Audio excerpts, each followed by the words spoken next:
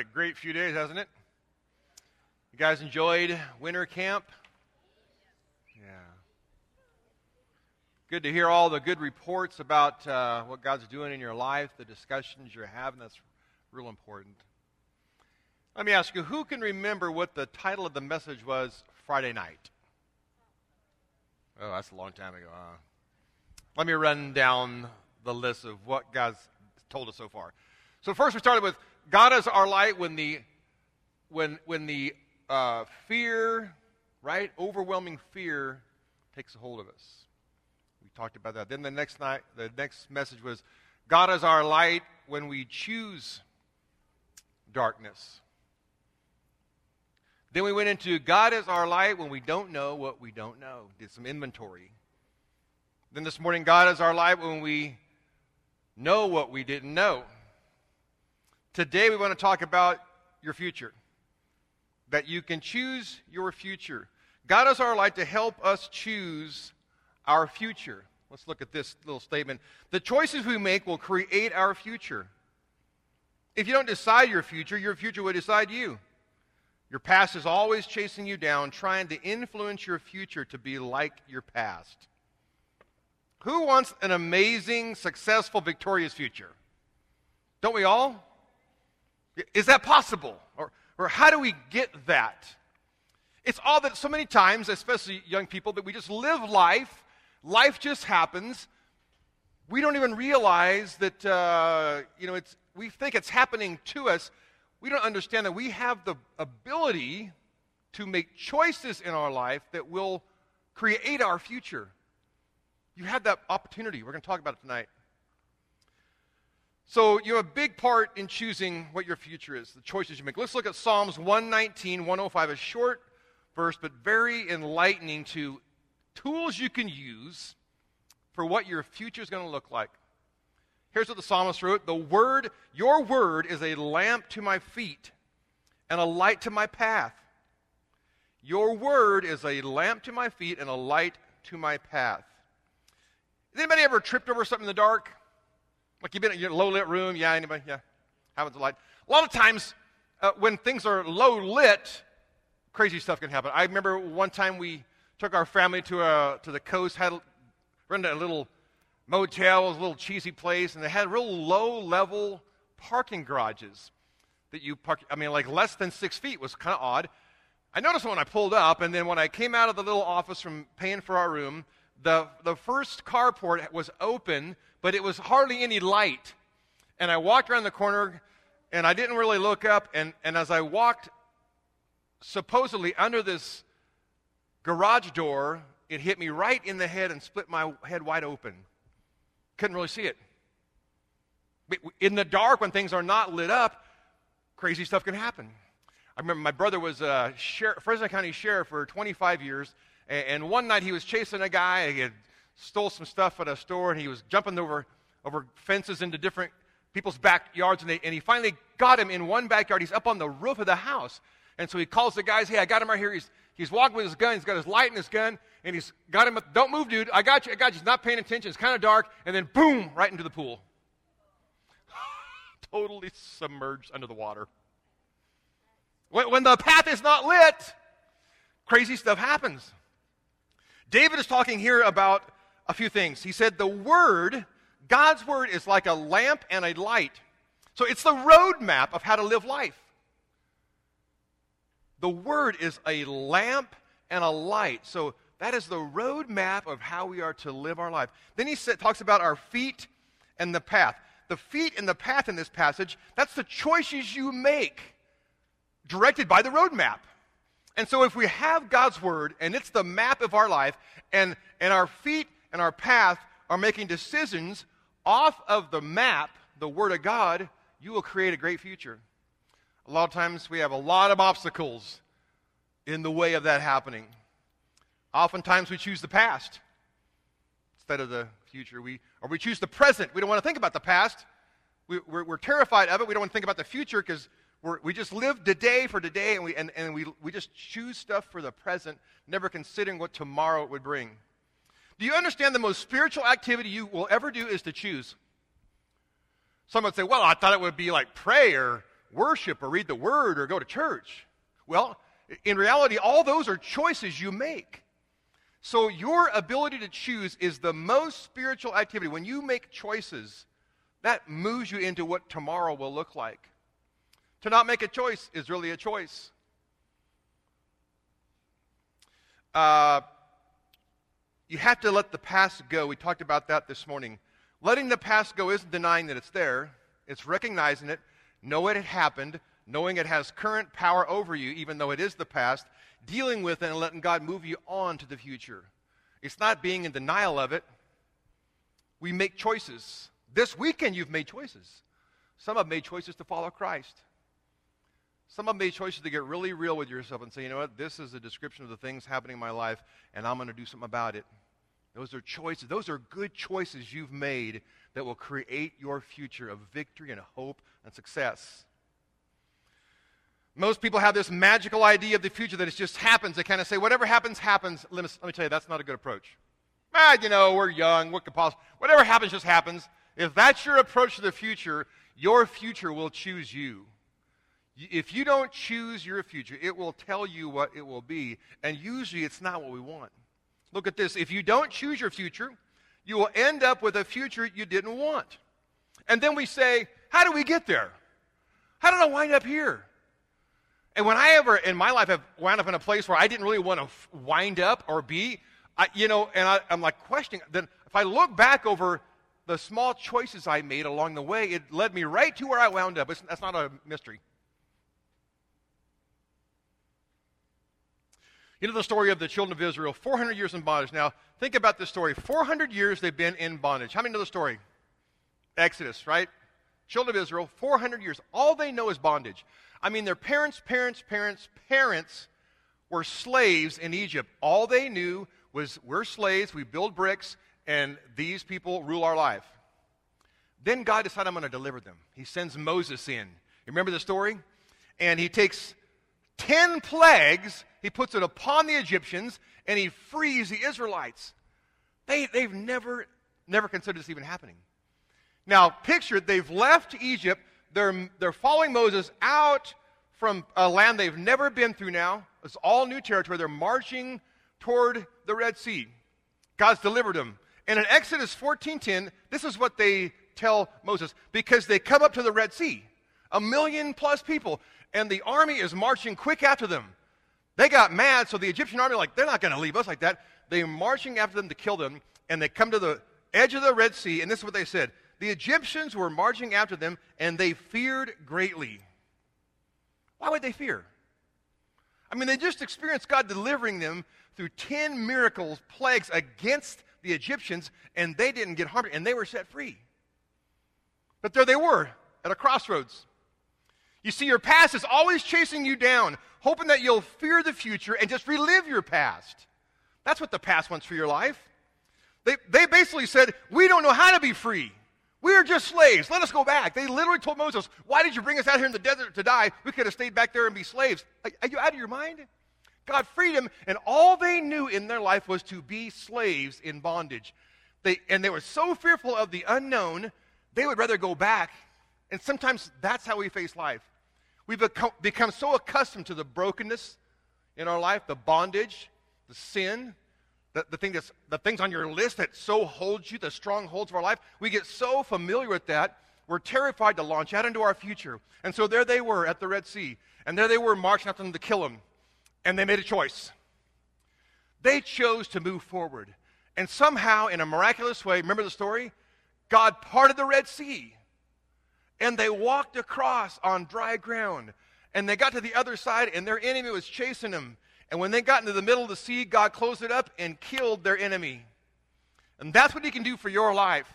As your past chases you down, wanting to dictate to you, your future's going to be like your past, your brokenness, your resentment, your ugliness, your abandonment, your worthlessness. All that past is going to chase you down and make you live out the future like your past. And what God will do for you, just like he did for them, if you will choose to follow this word tonight and follow God's leading, he will lead you into a great future, and he will drown your past behind you. That's what he's promising you. They chose to go forward. What will you choose today? using God's word to light the way. That will create your future. What will you choose today using God's word to light the way that will create your future? I'm going to give you 3 things to choose tonight. First one we did this morning, choose to let Jesus. You got to choose to let Jesus, the light of the world, shine in your darkness, in your strongholds, from your past. Let it begin a healing process. You have divine power. Remember to tear down strongholds. God can replace those broken parts of your heart with the light of life, a new you. So choose to let Jesus do the work he's come to do. He died on the cross not just to save your soul, but to heal your life, to restore you to what he had created you to be, to tear down all the brokenness of your life and make you whole. Make that choice. Choose to let Jesus do that. Number 2, choose to live holy. Now this is a real dicey one because you don't hear a lot about holy living nowadays. Choose to live holy. God's word lights the path in our life for things not to do and things to do. We're going to go over this in Galatians 5. So, 15 things to not do. These are the works of the flesh. Now, if you want to choose a good future, you got to make some decisions tonight. Where's that next slide? So we're going to decide, don't do these things. It's out of Galatians 5. Here we go. Now, the works of the flesh are evident. By the way, these are not the positive things we're wanting to do. These are the pretty basic, if you do these things, you will not choose the fruit you want. Let's just walk through them. What do these things say? Here's the 15 things we don't want to do. Sexual immorality, impurity, sensuality or obsession, to be obsessed with something. Idolatry, which is really to value something or someone more than God. Could be great things, could be good things, could be your looks, your physique, your sporting ability, your popularity. Those aren't bad, but if those are above God, if you idolize that, it's a work of the flesh. Okay, sorcery, witchcraft, enmity, which is hate or hostility, strife, which is fighting, jealousy, fits of anger, rivalries, which is always in conflicts, dissensions, which are being rebellious, divisions, envy, drunkenness, orgies, and the things like these. Now, these are the things, if we choose to not do these, you're setting up a pretty good future to choose to not do these things. Now, what do we choose to do? Now, here's the 9 things, same passage in Galatians 5. These are things that we should choose to do, and it should describe our life. Right? Let's go to the next. The fruit of the Spirit is, here's the 9 things. Love. Now, just as I go through these, kind of do a check mark like, okay, 1 to 10 for each word. 1, not really. 10, that's me, 100%. So take each word and just kind of pick where you're at. You're a 5, an 8, a 10 on these things that should describe you, the fruit of the God's Spirit in your life.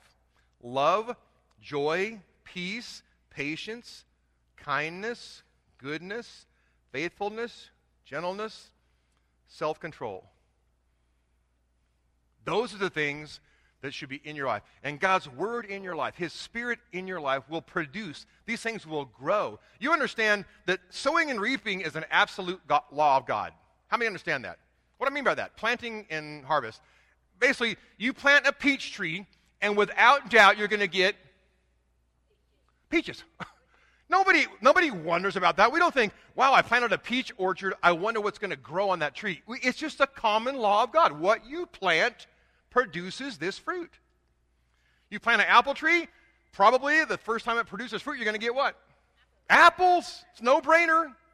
You sow sin into your life, you shouldn't be shocked when brokenness and destruction is what you're living in next season.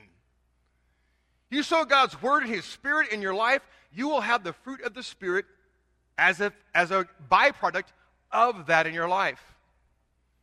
See, here's the hard part. Sometimes it's hard because we've had a life of destruction. We made bad choices. We've put ourselves in the place where we are. I mean, we're in a broken place because of the choices I made. And so I've decided I'm going to do better. And so I start making right choices. Here's the most dangerous place we find ourselves, and we usually some people go backwards. You're in a place where you decide, like let's say this weekend in camp, I'm going to decide to do right. I'm making choices right now that are going to be right. And you start doing right decisions. Everything you do is a right choice. But you have like the worst life going on. You still all kinds of negative and brokenness and attacks going on. why am I doing so much right, but I'm experiencing so much wrong? You got to understand the process of seasons. You plant something this season, and then next harvest, that's what you get from what you planted. So if you're harvesting the negative sin, brokenness from last year's planting, just keep going. Still plant good. Still make right choices. Grind through the unfairness that life is terrible, but you're doing the best you've ever done in your life. Keep planting that, because next season you will reap the good from that. And then from then on, all you have is planting good, reaping good. Don't back up in the first season of doing the best you can. The choices you're making are good, but you're living out last year's bad choices. Keep working through it. By the second harvest, it'll be all good choices, moving your life in the victorious promise you want to live as a life. Third thing, real important, choose to know your identity is in Christ. This is a decision of your will. You have to choose that who you find yourself to be is in Christ. Where do you find sometimes our identity?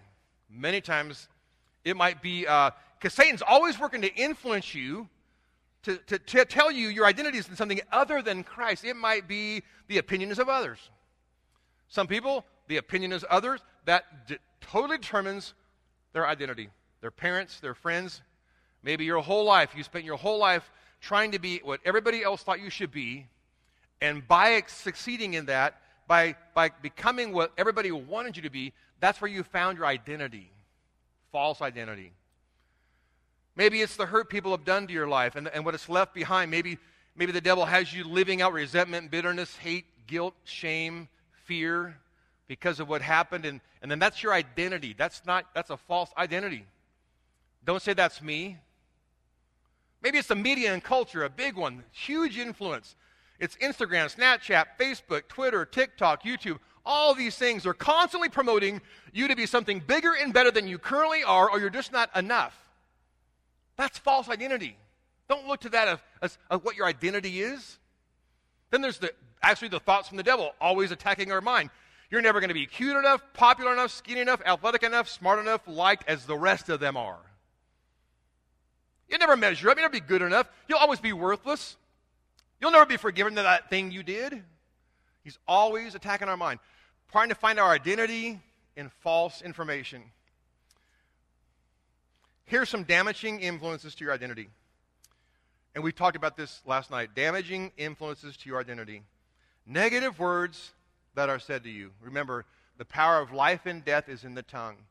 Words said to you bring death into your life or life into your life. So a lot of times, those negative words that were said to us, we embrace. And then we go to negative words you say to yourself. We record it on a little tape and we roll it over in our mind over and over. And those false truths that were said to you that now you're saying to yourself, that will create a damage to the identity that you are. And then negative things that were done to you. We've talked about that for 2 messages now. That if we allow that to be the picture of who we are, your identity is skewed. You are not the sum of what you've done or what's been done to you. That is not who you are. That's not your identity. Your identity is in Christ. You are fully capable and fulfilled, and everything about your life is in Jesus. It's not about you. You can't work for it. You can't be a better Christian because you worked harder. He's done all the work for your life. So let your identity, everything that you are, be in Christ. Got to choose to live holy. But using God's word to light the path will choose to walk the future God has for you. Let's finish up with this, Ephesians 2:10.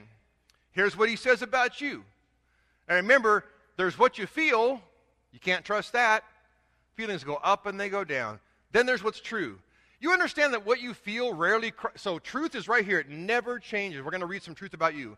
And then sometimes our feelings go up. Man, I feel like I'm the best thing in the world. And then something happens and I crash. And I'm worthless. I'm no good. We go up and we go down. And rarely does what we feel cross what's true. Like hardly ever. So let's not live off what we might feel. But let's say, what is the word lighting to us that's true? Here's what it says about you. For you, we are his workmanship. God created you. He crafted you. He made you like you are.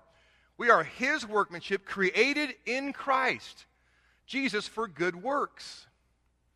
John 3:1, see what kind of love the Father has given to us, that we should be called children of God. And so we are. This is your identity. This is the choices you need to make.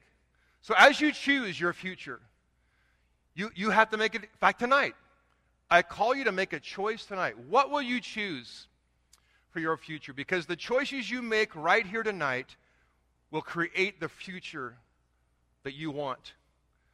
Do you want to live holy? Do you want to have Jesus in the middle of your life? What are the choices you'll make today that will create the future you want? Or will you just do nothing and let the past try to chase you down and manipulate what your future will be?